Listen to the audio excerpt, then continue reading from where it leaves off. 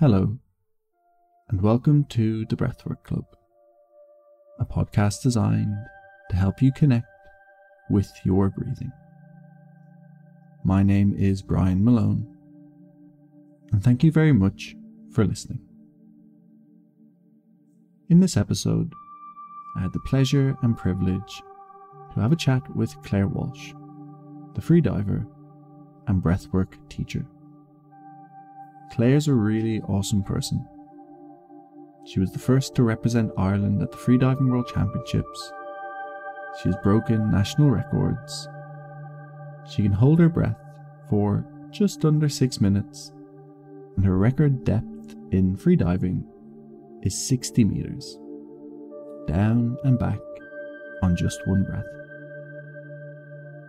When I listen back to this conversation, I realised me and Claire didn't really speak too much about her achievements in freediving, but she has appeared on other podcasts which you can easily find, where she goes into a little bit more detail on that.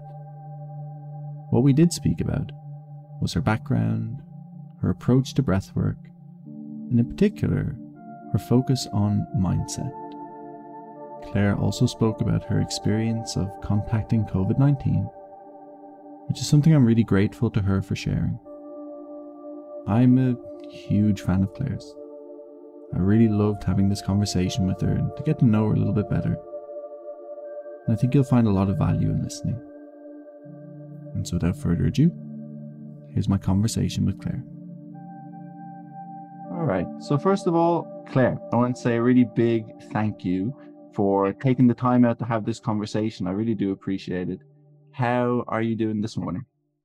Right. So look, there's frost on the car this morning, and there's sun now. Who knows what'll happen this afternoon? It's an adventure. Weather in May. Where are you based at the moment, actually? I'm out in Bray. Bray. Okay, so you're getting that kind of crazy Dublin weather at the moment. Gosh, it's insane. Full on frost this morning. Actually, where I am, so I'm in town, and it's like glorious sunshine.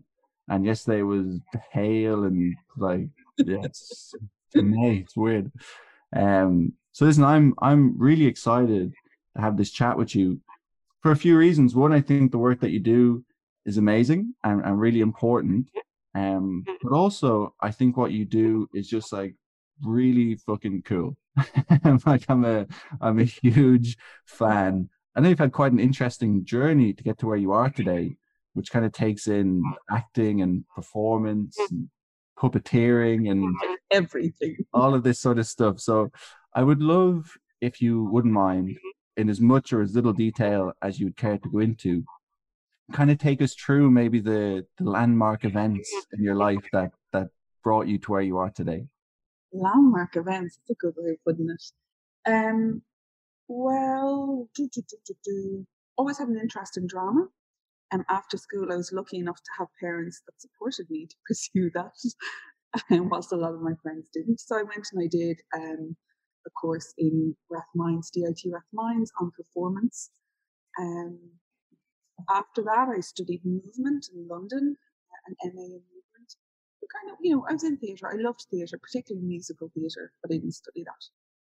So that would have been my, my academic background. How I got into puppetry was quite a random one, and that's a really big landmark event, as you might call it. I was working with myself. I was teaching drama or singing, I can't remember which at the time. And I was walking to my car after class, and one of the other teachers was walking to theirs. And what are you doing these days? And she was working in Lambert Puppet Theatre. I was like, oh wait, is that still there? I went to that as a kid. She said, yeah, it's going strong. I was like, brilliant. Got into our cars, went our separate way. It's probably about a year later, I got a phone call from this number. No one has phone calls from numbers they don't know anymore. And when I rang her back, it was that girl, Laura is her name, and she wanted to know if I'd be interested in trying out for a role there. And I usually have the attitude, after look, I'll give it a go. And that's what I did. And I was taken on to do one show, and then I kind of refused to leave. They were doing coming up to doing the Christmas show, and I really wanted to be in it. So yeah, I just kind of didn't leave and was there for years. And puppetry is, everyone, when I tell people that I've worked as puppeteer, everyone makes the kind of the sock puppet hand gesture. But it taught me so much, and about discipline, about how we use our bodies, about breath, about where voice comes from.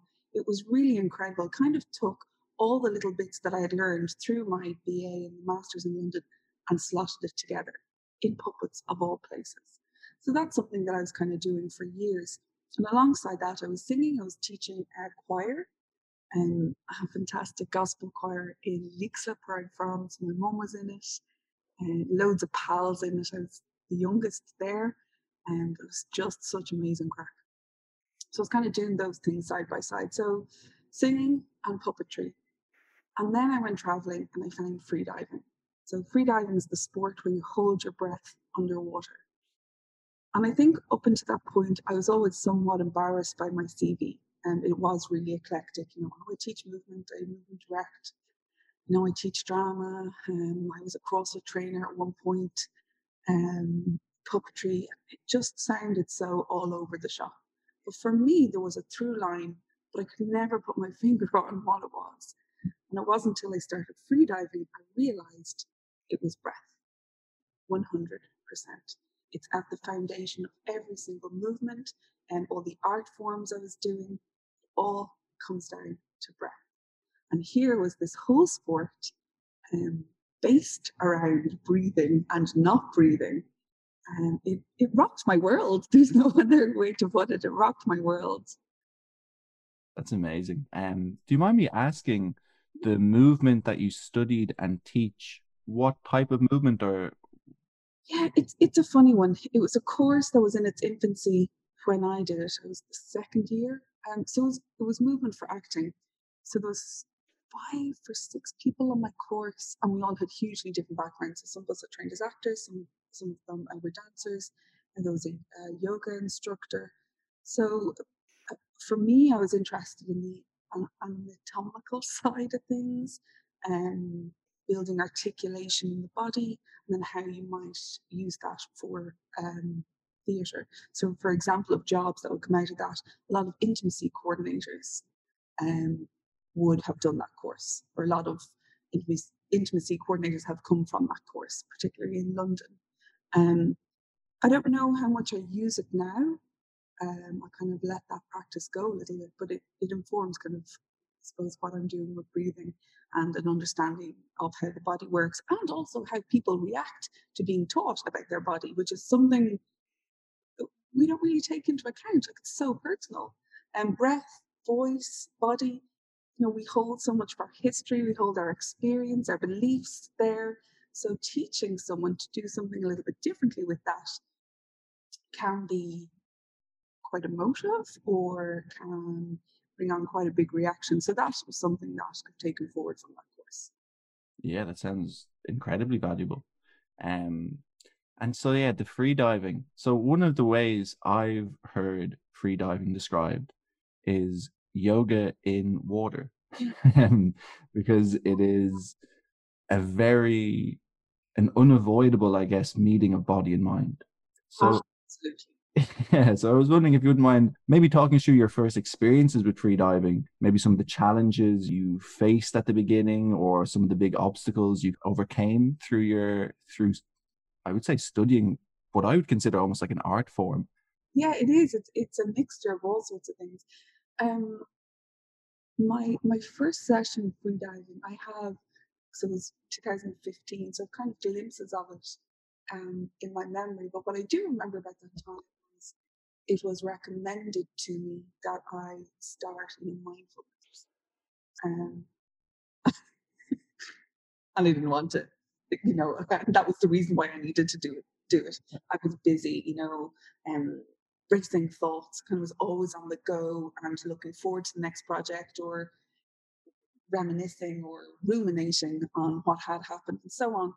So, this idea of being just in the present moment, observing what was happening without judgment. Ugh, I didn't want to do that. So suddenly I found this sport, and I didn't realize, I was conned into doing it until later. So freediving, that's exactly what you have to do. You have to stay in that moment. The minute you begin to think about what might happen, so whether you'll reach your target depth or what happens being underwater, holding your breath, game over. Your body just goes, not today, pal. Sorry, we're not going to let you go there. So that, I was kind of disgusted. It's like, no, usually I'm a go, go, go mentality and pushing and pushing and pushing and, riding the last bit of your energy until you're burnt out. That's not how freediving works. Um, so it was a harsh lesson at the beginning. But I was hooked. I was hooked from the start. I did my first course and then my second course straight in, and I was due to move on to maybe another country at the time. And I stayed, and I did as much as I can. And it wasn't until I started coming back to it that I realized, the other side of it. So the other side being that connection between body and mind, and actually having to reconcile the two for it to work properly. So I used to swim competitively as a kid, and actually at the time I really didn't like it. When I look back on it, it's an experience that I really value for a whole lot of reasons. It taught me a lot about discipline. It's a competitive swimming. You're kind of up at like 5:30 nearly every morning to go out and train for hours and then go to school, come home, go train again. But also in hindsight, and I don't know if maybe this is me in the present moment romanticizing my past, but I think one of the things that swimming, maybe more so than other sports, again, kind of forces you to connect to is your breathing, because you're going through periods when you're swimming when you physically can't breathe because you're underwater. And I think when people maybe think of breath work, let's say, we might think of breathing more, whereas freediving is kind of the opposite. So it's breathing less or very intentionally holding your breath. So would you mind taking us through so that maybe the foundations of breathing as it relates to freediving? So I did the early morning swimming training as well. So it was something I was familiar with, and that constant smell of chlorine all the time. But you're right, it taught me so much, again, the same about breathing and the rhythm of breathing. I think that's something that I really, it's like it's an audio anchor. So the inhale, the gasp as you lift your arms from crawl or freestyle, and then the exhaling and building a control over a long exhale, kind of the fundamental part of most breath support systems, whether for singing or whatever. So yeah, I've been doing that from an early age too. So for freediving, I think obviously the whole thing is culture, but it makes you so much more aware of how you're breathing. So just before you dive, you do what's called a breathe up. And in your breathe up, it can take 3 minutes to 5 minutes, depending on how much time you have in the water. So if I had a dive at 10 o'clock, so 10 o'clock would be my official top, is what it's called. I would be in the water by now, so 9:45. I would know that my official breathe up would start at about 5:02 or 3 minutes to. But until then, what I'm doing is lying in the water, whether face up or face down with the snorkel, so I'm breathing. And I am focusing so hard on letting external distractions go, focusing in on my breathing, deepening my breathing, and letting it do its job, letting it do the things it does. For example, lower my heart rate, quieten my thoughts, switch into rest and digest. So all the good stuff that comes with deep diaphragmatic breathing. So that's a huge part of any preparation for a dive. So it's so funny, not breathing teaches you so much more about how to breathe. And obviously that skill set, so just the diaphragmatic breathing, isn't something that's just specific to freediving. I use it all the time.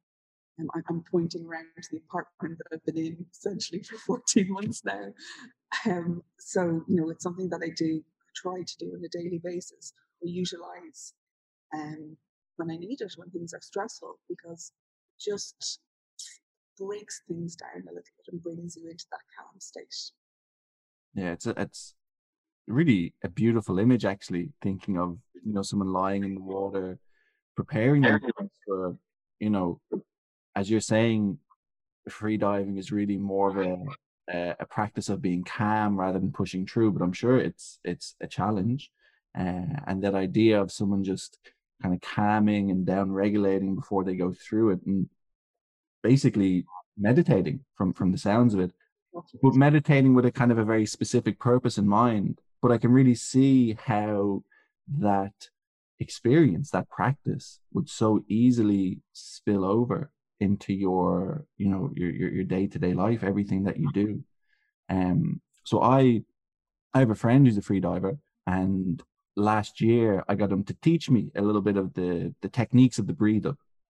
Do it. It's a Yeah, tiny he was taking me through it. It's 'cause I've done some breath holding stuff with the Wim Hof method, and I'm sure quite a few people listening might have practiced that before. But what I was surprised is the breathe up method and then the breath holding in freediving is actually very different. very In the Wim Hof method, I suppose it's almost a controlled form of hyperventilation, taking these very big breaths in, these passive exhales. It's very energizing. different. Whereas the breathe up, I found, at least with the free diving, is actually called calming. And there's a nice, I liked the rhythm to it, because you kind of take a few more active breaths and then you take these very passive breaths, and these more active breaths and very passive breaths. Very And ear to ear here, just as you say, rhythm, because that's what it's all about for yeah, it's a really beautiful practice. And then, but what I found with the free dive or the breathe up breath retentions, me. more so than the Wim Hof method for whatever reason, is when I was holding my breath, I really felt the contractions of the diaphragm. I really felt my body trying to make me breathe. And I guess one of the most interesting things I find with breath holding as a practice Mm. is how oftentimes the desire to breathe isn't necessarily that you need to breathe, and that it is very much the way my friend described is it becomes mind over matter. But I don't know if that's necessarily the right way to put it. It's more so mind and matter communicating a bit more mindfully, maybe. Yeah, like you've hit on so many things there. So the first one being Wim Hof, and it's a really funny one, particularly in Ireland. There's been, I think, a resurgence of popularity in Wim Hof, and there's terrific practitioners out there. And Neil O'Rourke is the first one that comes to mind. And I think anything that brings an awareness to breath for healthy living is terrific. As a freediver, kind of officially, I have to be against Wim Hof. No, I have nothing against it. But what I do find is a lot of people experience Wim Hof and hear breath hold and then translate it to freediving. So hyperventilation is one of the biggest no-nos. There's two main rules in freediving. The first one is never dive alone, and the second one is don't hyperventilate. It is the quickest way to blacking out in water. So it's kind of not to confuse people. I think, no, I don't do Wim Hof. Nothing against it. I'm starting to learn about it a little bit more, actually. Um, it's a totally different way of doing things. Some of the practices I use for lung stretches are hyperventilation. For example, the Kapalabhati practice from pranayama. It's something that's a daily practice when I'm training, but it's never something that we do in water. And it's unfortunate. Some people make those massive jumps between breath hold. It's not what freediving is. I'll just transfer that directly into water, and that's when accidents or fatalities have occurred. Um, so that's always something that's I get asked about quite a bit. Um, and you have to come down quite hard on Wim Hofers, although there's nothing wrong with it, obviously. But yeah, the aim of the freediving breathe up is that absolute slowdown. Mind over matter, yes. So when you hold your breath, um, that urge to breathe that we get. So if I pulled someone off the street right now and I sat them down beside me and said, hold your breath for me there, at about 35, 40 seconds, they would explode their air. They would just spit it out. They'd feel like they're choking, they're going to die, whatever. And what, a lot of people think is that's me running out of air. That's not you running out of air. What that is that first buildup or spike of CO2. So you would normally exhale that. Now you're keeping it in. And when we're, chatting to beginners, we liken O2, so oxygen, like a light switch. It's either on or it's off. Your CO2, so those little kind of high CO2, those feelings of discomfort, they're like an alarm clock. And you can hit snooze. And then you can hit snooze again. Then you can hit snooze again. Now, it does come to a point where if you hit snooze, you're going to be really, really late for work. So you have to get up. So that's usually talking about, right, I need to come up out of the water. So that's, for me, that's the clearest analogy. If you have oxygen, you're conscious. If you don't, you're not. It's very simple. There's no, it's like someone saying, the touch of pregnancy. You're either pregnant or you're not. You have oxygen or you don't. CO2, it comes in spikes. So you might feel a rise in CO2, and so an elevated feeling of discomfort. And then there's a little kind of a mellowing after that. And you'll get another spike and down. And what you're talking there in terms of mind over matter is how you deal with those spikes. So that is such a mental thing. And I know when I do, I'm pointing to my yoga mat that's on the floor. I did some just earlier on. When I do things dry, when I do dry practices, it always tells me a lot more about how I'm feeling, whether I'm stressed, whether, if my mind is racing. It tells me a lot more about my mental state than it does my physical state, how I'm able to soften into those feelings of discomfort, whether there's different sensations, flushed and feeling your heartbeat, and contractions, whatever it is. So how you soften into them very much depends on where you are mentally, for me anyway. Yeah, and I think a really interesting, I guess, part of breathwork, or an interesting branch of breathwork, let's say, is the concept of breath holding as therapy. Yeah. And I know that Stig Severinsen, who's, I'm sure you're aware of him, the freediver, who now does a lot of work with people suffering from stuff like PTSD and people recovering from major traumas.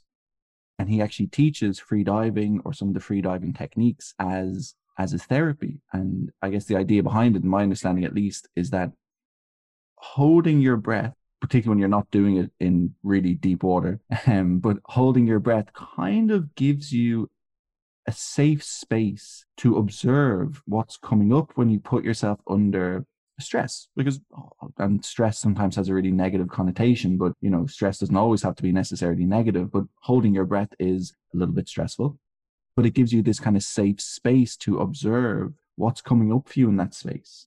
Maybe like, what are you holding beyond just your breathing?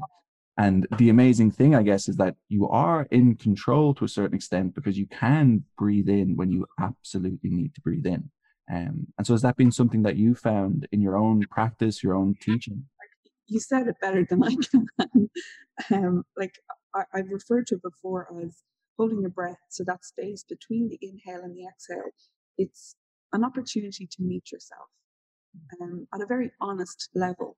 So without a phone in your hand, which is pretty rare these days, or earphones in. I tend not to use music. I use music for everything else, but I tend not to use music when I'm holding my breath. Dry practice. It shows us how much we need distractions and how much we rely on distractions for touching base with how we really are. So when I'm doing it here, I might put the telly on to kind of listen. Shocker, I won't get past a minute and a half, because my mind is kind of grabbing onto other things. So, when I strip away all those external distractions, for want of a better word, then you have an opportunity to check in. Oh my God, do we resist?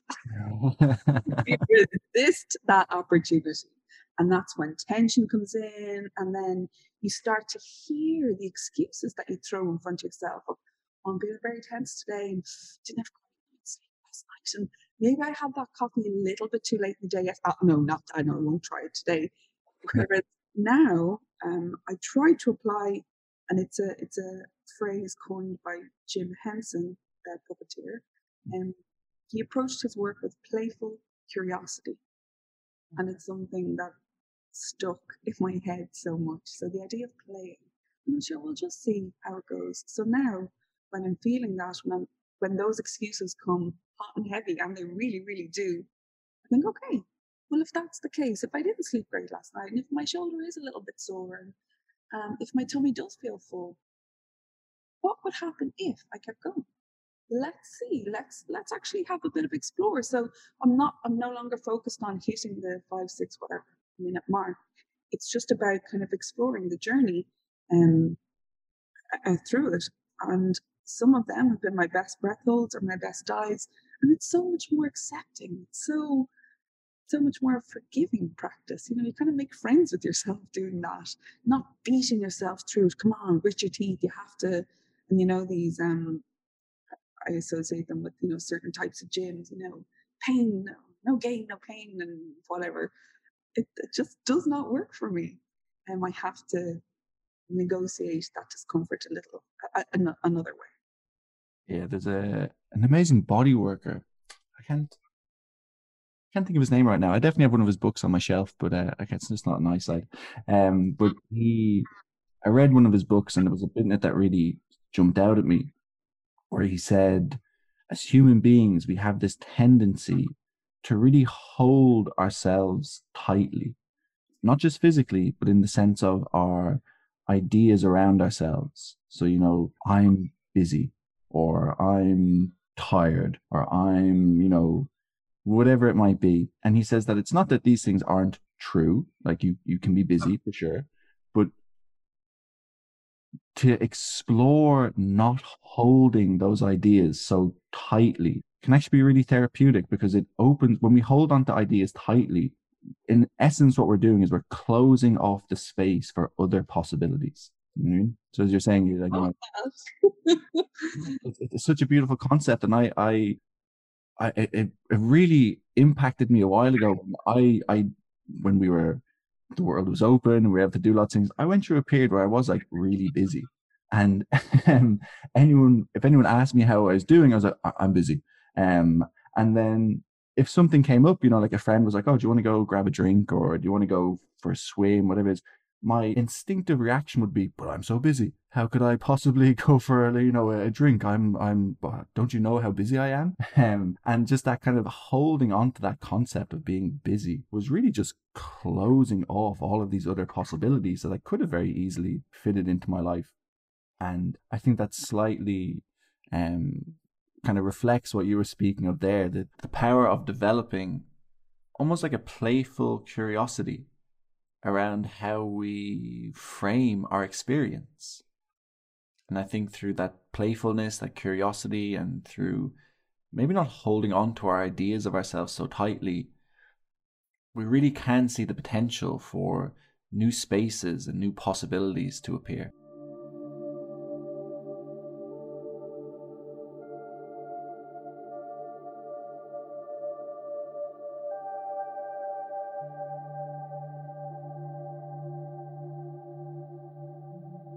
Listen, if it's okay, I wanted to read you a quote that I came across recently, and to see how it kind of resonates with you, what it kind of like, what it brings up for you, basically. So it's from Natalia. I'm probably not pronouncing her second name correctly. Natalia Molchanova, Yeah.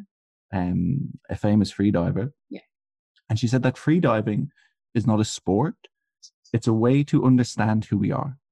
When we go down, if we don't think, we are whole. We are one with the world. Has that been your experience too? Yes. And it's Natalia week this week, because it's the week leading up to her birthday. Her birthday is on the 8th of May. So there's lots of her quotes, and her achievements are kind of circulating on social media. So I really love hearing them. I really love hearing them. It's 100% the case. Now, Natalia is possibly the best freediver, and definitely one of the top female freedivers. And it's such an incredible way to put it. Can you read it again, actually? I would love to. I could read this quote all day. So she said, free diving is not a sport. It's a Mhm. way to understand who we are. When we go down, if we don't think, we are whole. We are one with the world. Mhm. Well, I wouldn't want to free dive. Yeah, it's it kind of that makes me just a tiny bit emotional. I would find that very much to be true.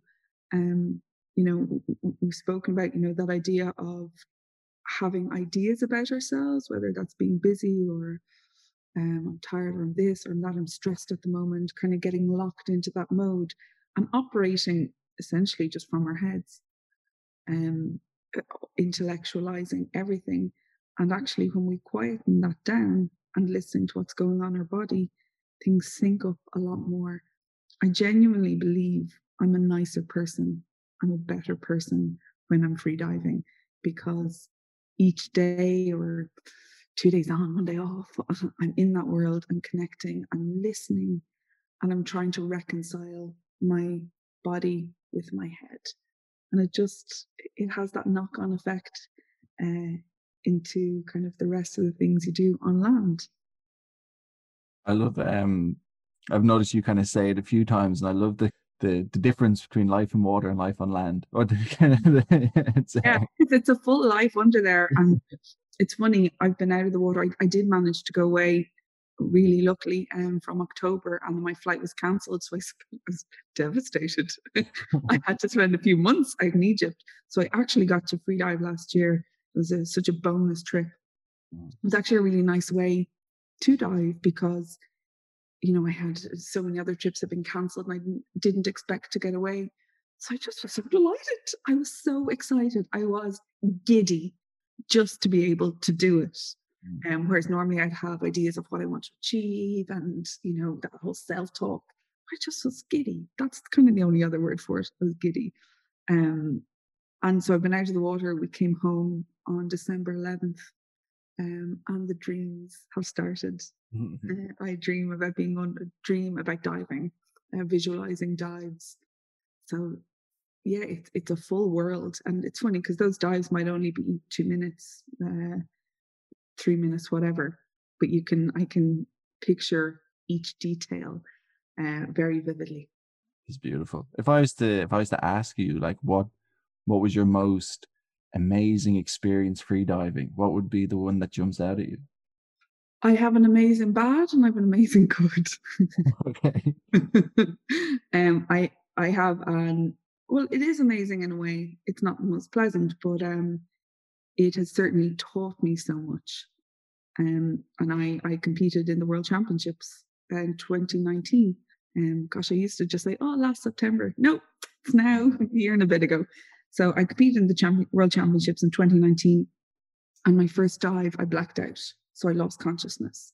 And that dive has taught me so much about free diving, has taught me so much about, again, how we use our breath. But the big takeaway from that dive is this idea of fake it till you make it.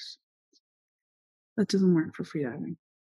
You can't enforce an idea of relaxation and hope that your body will follow suit. It needs to come from a far more organic place and work its way out. And for me, that organic place is always the breath. Mm. So I might be plastering a smile on my face and telling the world I'm relaxed, but it's not until I check in myself or my breathing that I'll find out if that's the case or not. And that has been huge, actually. So in a way, that was an amazing dive. But yeah, any other amazing experiences? Yeah, there's loads. There was if you anytime see a turtle underwater, that's always a big one for me. I love turtles. And there was there you go. Yeah, you won't be able to hear it if you're listening, but I've got a turtle tattooed on my wrist. Actually, the reason why I have this turtle tattooed on my wrist is not just because turtles are like great, but when I did my first teacher training with yoga, I remember a teacher was talking to us, and it always just really stuck with me. He said that in yoga, or in certain views around yoga, they measure life not in years but in breaths. So if you look at things that tend to breathe quickly, they tend to live not quite so long. Yeah. Whereas if you look at things that breathe slowly, think they're kind of like tortoises and those bigger kind of versions of turtles, they live really long. Really long. Kind of key to a good life is to breathe slowly, move slowly. That's incredible. My turtle is a little reminder to Okay. breathe slowly. Oh, that's incredible. I didn't realize that. I'd heard that before, but that's cool. Yeah, so seeing a turtle underwater is always good for me. There was one time, so I dive quite a lot in the Blue Hole in Egypt, Mm, so over in Sinai. I met my partner there. He's Egyptian, so I think the Blue Hole holds a special place in my heart. mm. But one time, a baby hammerhead shark came inside the Blue Hole, which is quite unusual, and I lost my shit. I was so excited. People got really terrified. I'm like, no, lost my shit.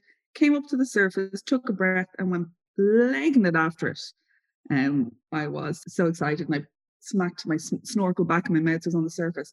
And my friend said all they could hear is just through the snorkel me going, with delighted with life.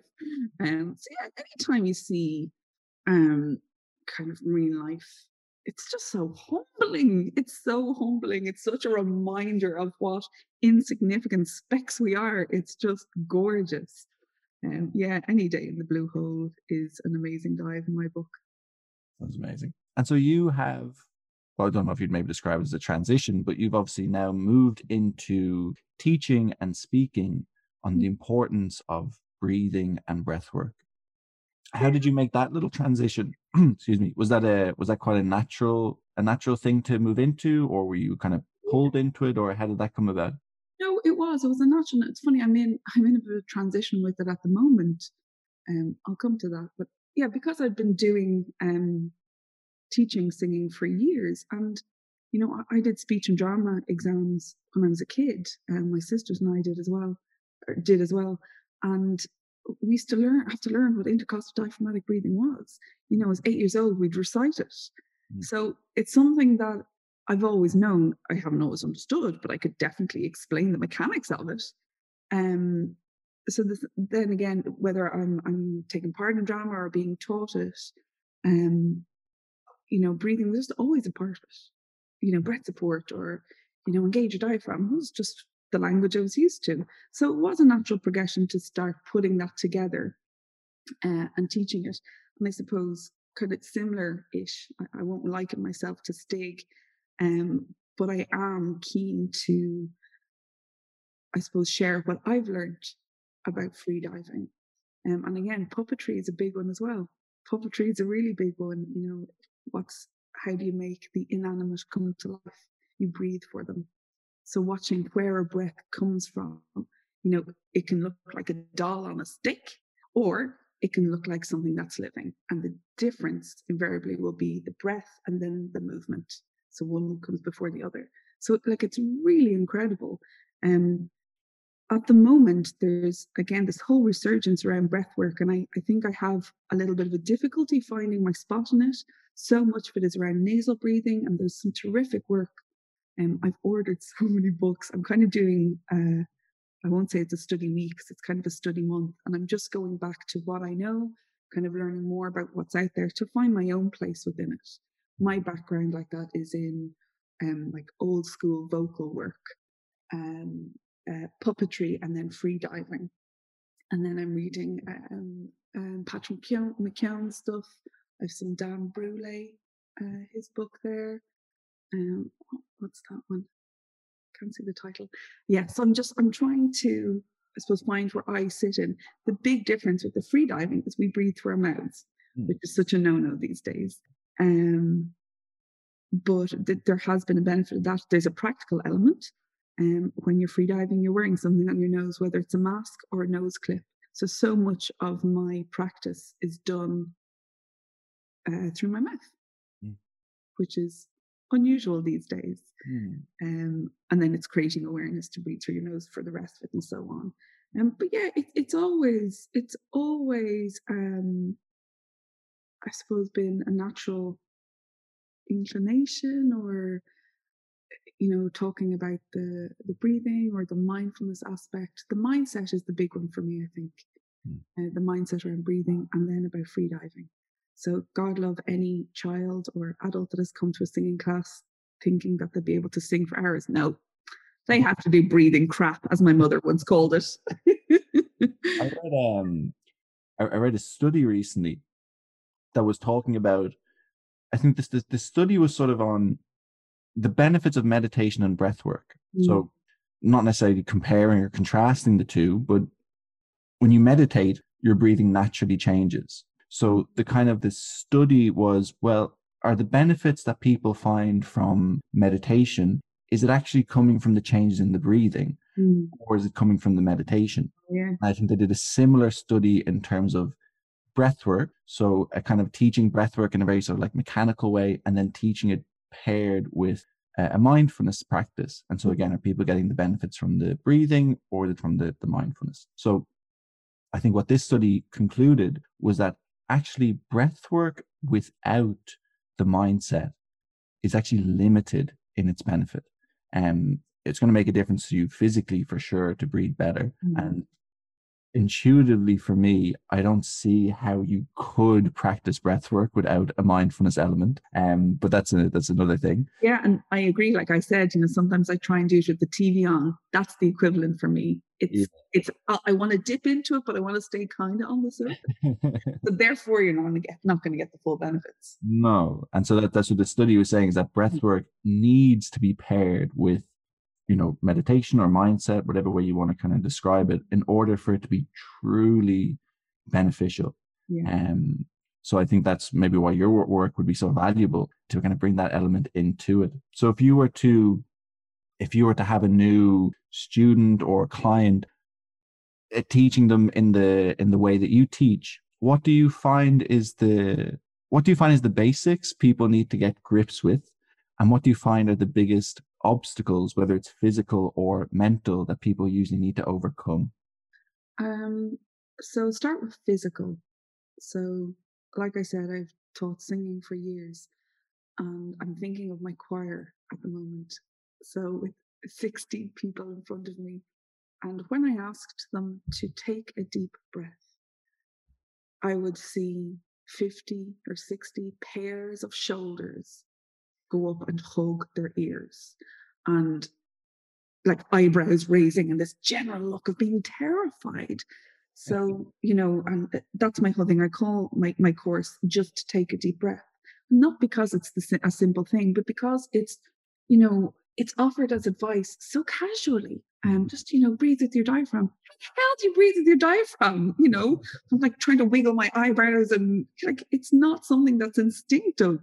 So this kind of casual piece of advice of just take a deep breath, actually, there's quite a bit to it.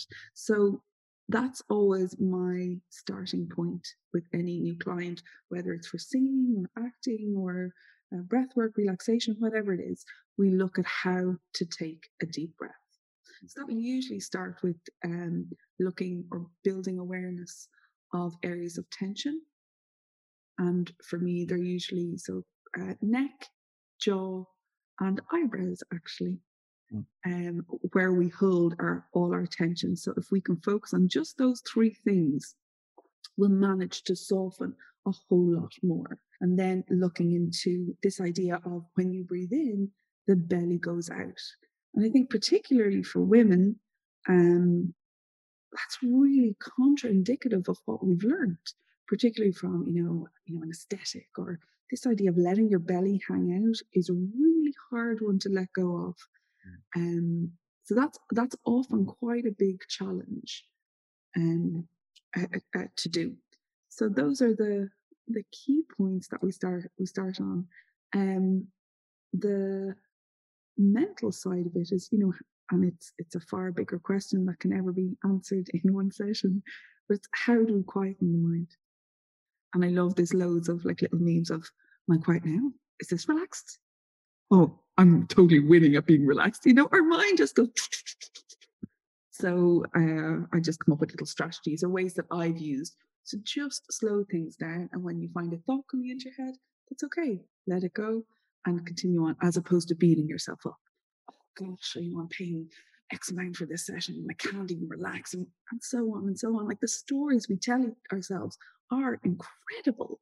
So just beginning to create that, and again, this is a freediving thing. It's experiencing the sensation and creating a pause, which allows us to choose how to react to it, as opposed to, huh, that's uncomfortable, I'm going to go back up. So pause, this is uncomfortable. What happens if I try and soften? So just finding a way through that. And that's kind of what we do around mindset as well. Lots of racing thoughts, that's okay. Create that space and let them move on. I really love that. And again, it's one of these things, how applicable that is to every part of our life. Yeah. Is how often are we kind of running on that sort of reactive autopilot, Yeah. Day to day. And, what's one of the things that I love about something like freediving, now I sometimes compare it a little bit to, or no, I wouldn't compare it, but I sometimes find similar benefits from, like, I practice handstands, and handstands is one of these things that, like, it's kind of a weird thing to do. Wouldn't necessarily call it extreme, but it's it's physically strange and challenging is how I would put it. But the biggest benefits I found from handstanding is not so much the physical benefits of getting stronger and improving my balance, but you're kind of forced to really observe how you are participating in this activity. It's not something, again, you can kind of do on autopilot. Yeah. Which is kind of like difference from day to day. With handstanding? Yeah, mentally. Oh, for sure. Handstanding, I would say, okay, definitely need to be, there's certain physical things you need to be able to do. You need to be able to lift your hands overhead. If you can't lift your hands overhead, it doesn't matter how mentally strong you are, you're not going to be able to. But for the most part, it's handstand is 90% upstairs. Wow. It's how you approach it. Again, similar in the sense that, you kind of have to be a little bit relaxed, just sort of, and, the more I learn about handstands as well, the more I realize, I actually don't know that much, which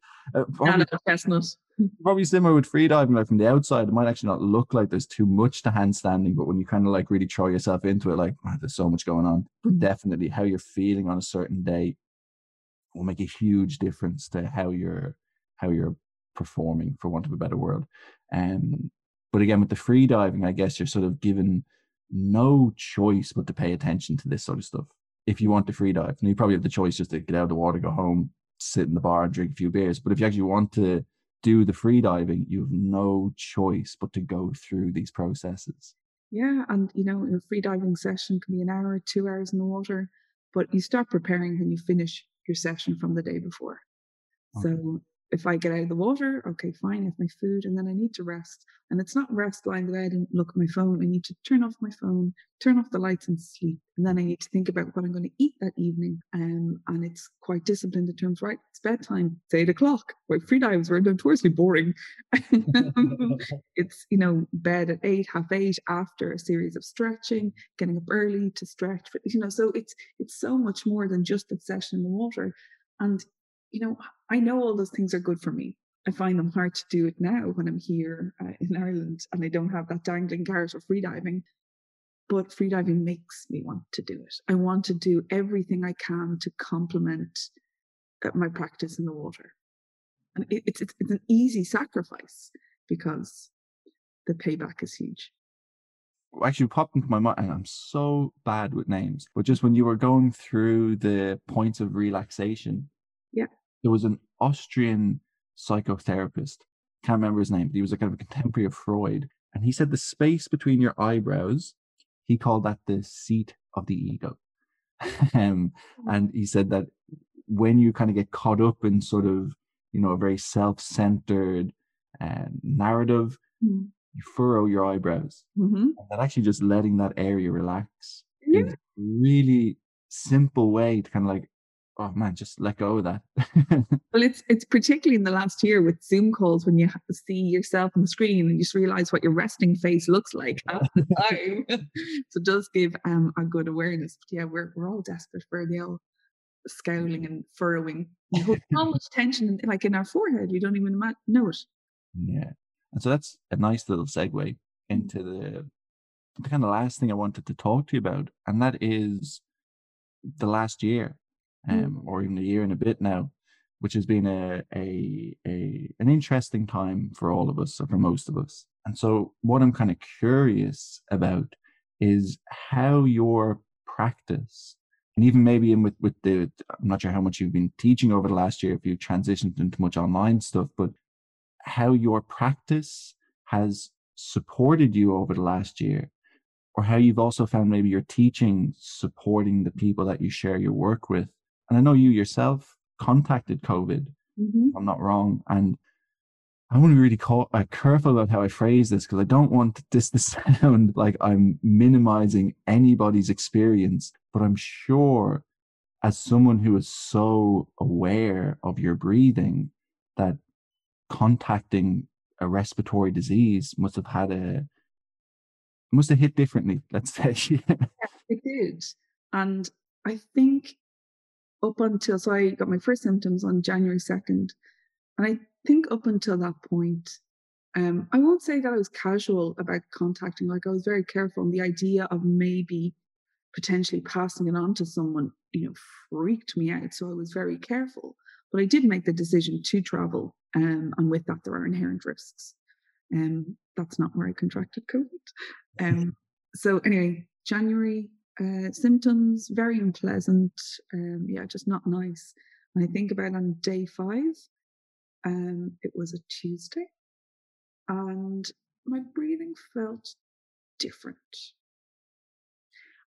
I ran through this checklist in my head. It's, if you ever hear the word lice or nits, all you want to do is scratch your head. So I was asking myself, is this it? Is it because you've COVID that you're feeling a tightness? So I kind of let it go throughout the day. And then my partner came in to check me and bring me one of the endless cups of tea. And he said, "You're breathing funny." I said, "I am, haven't I?" So we timed it, how many breaths per minute. And again, I would know normally what my breaths per minute are. So we timed it, and I was breathing a lot quicker, a lot more shallow, and fast.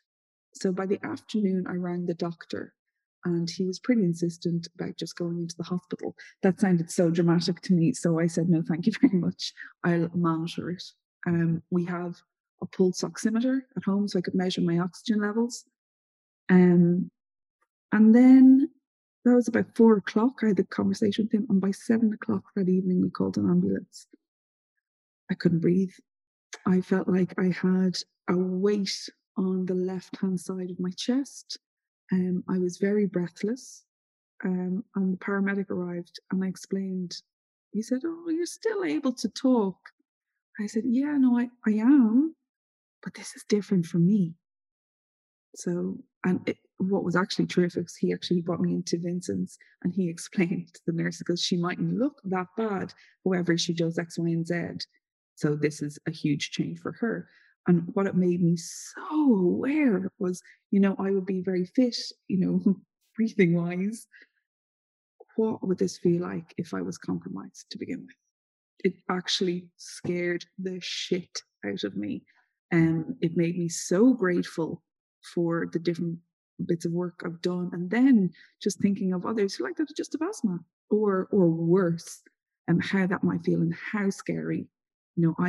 I was able to do things to kind of slow down. I was able to try and not allow that quick pattern of breathing to accelerate. I was able to, rein it in a small bit. But what if I wasn't? That would have been beyond frightening.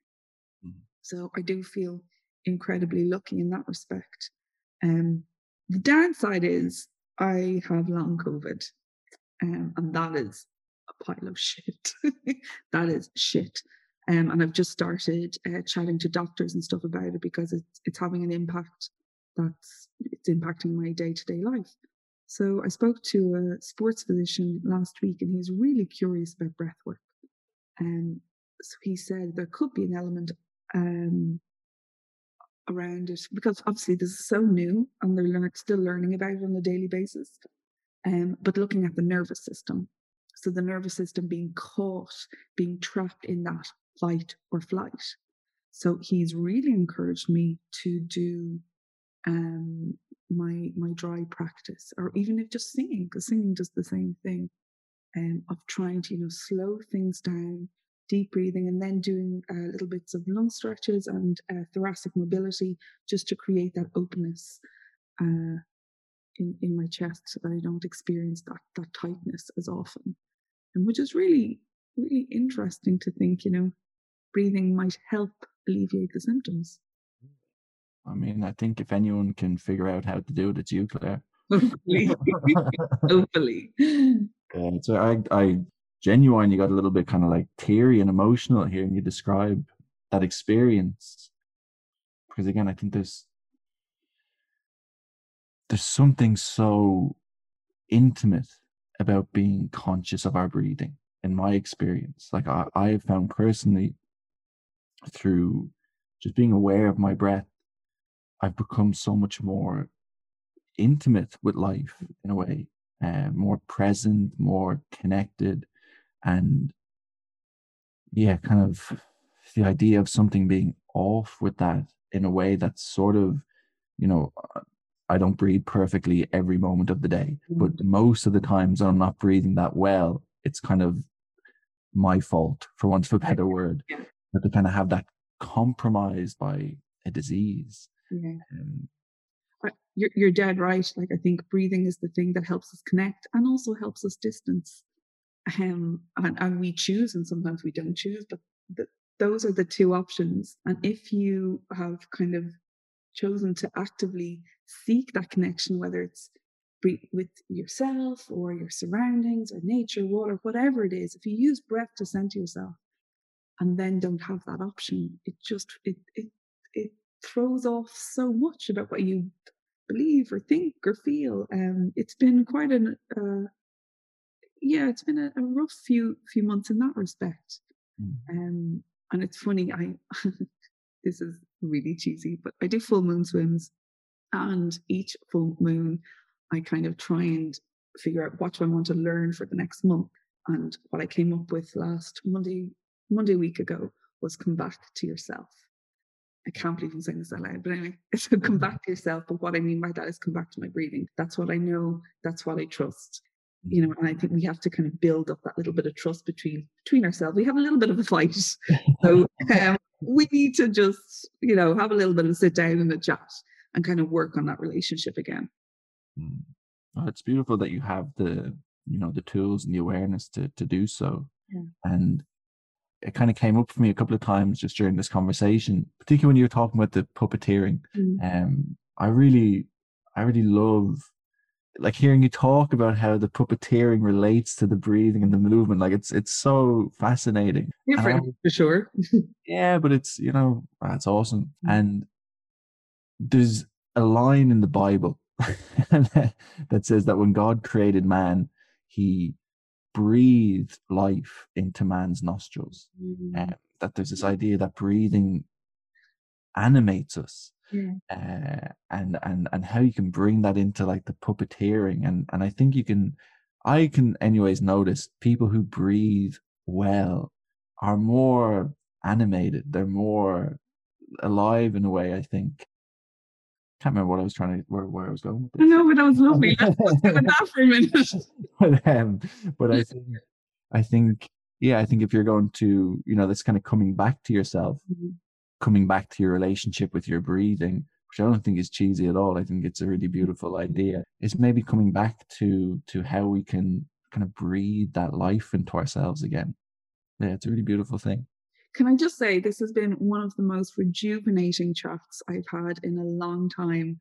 And obviously it's all centered around breath, which is fantastic, but your outlook and your way of looking at things is just gorgeous. I really enjoyed this.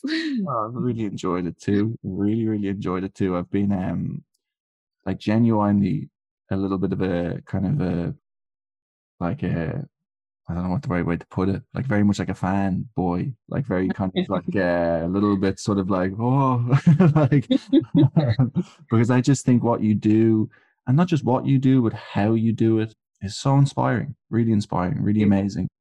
So yeah, like I think that's probably a nice way to wrap things. Well, before I let you go, Where can people find out a little bit more about your work? I know maybe at the moment your plans aren't, you don't have, or maybe you do. Is there any kind of plans for the next few months or the future? Is there any things going on that people can tune into? There's a hope of returning to Egypt, but everything is kind of dependent on how health is over the next month or so. But you can find out more information. My website is being worked on at the moment, so it's clairewalshlife.com. And then I'm on Instagram, Claire Walsh Life. That's usually where my day-to-day messing happens.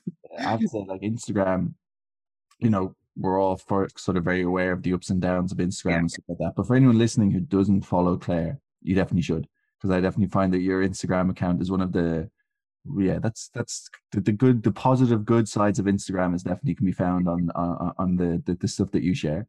Thank you so much. Well, listen, Claire, thank you so much again for taking the time to have this conversation. Hopefully I will see you soon. I'd love to meet you for one of your full moon swims sometime. Absolutely. And definitely once Lily, my baby, once she's kind of old enough to, I was actually hoping I'd have her in water by now. But obviously with swimming pools being closed and stuff, it's not possible just yet. But once she is of an age, I will definitely be sending her your way to Terrific. You to teach her you can teach her loads of stuff: freediving, puppeteering, singing. Singing the whole shaboodle. Yeah. I'm just going to send her off to be your little mentor. You'd be her mentor even. So listen, thank you again. Sending you lots of love. I hope you enjoy the rest of your day. And yeah, talk to you soon. Good. Thanks, Emil.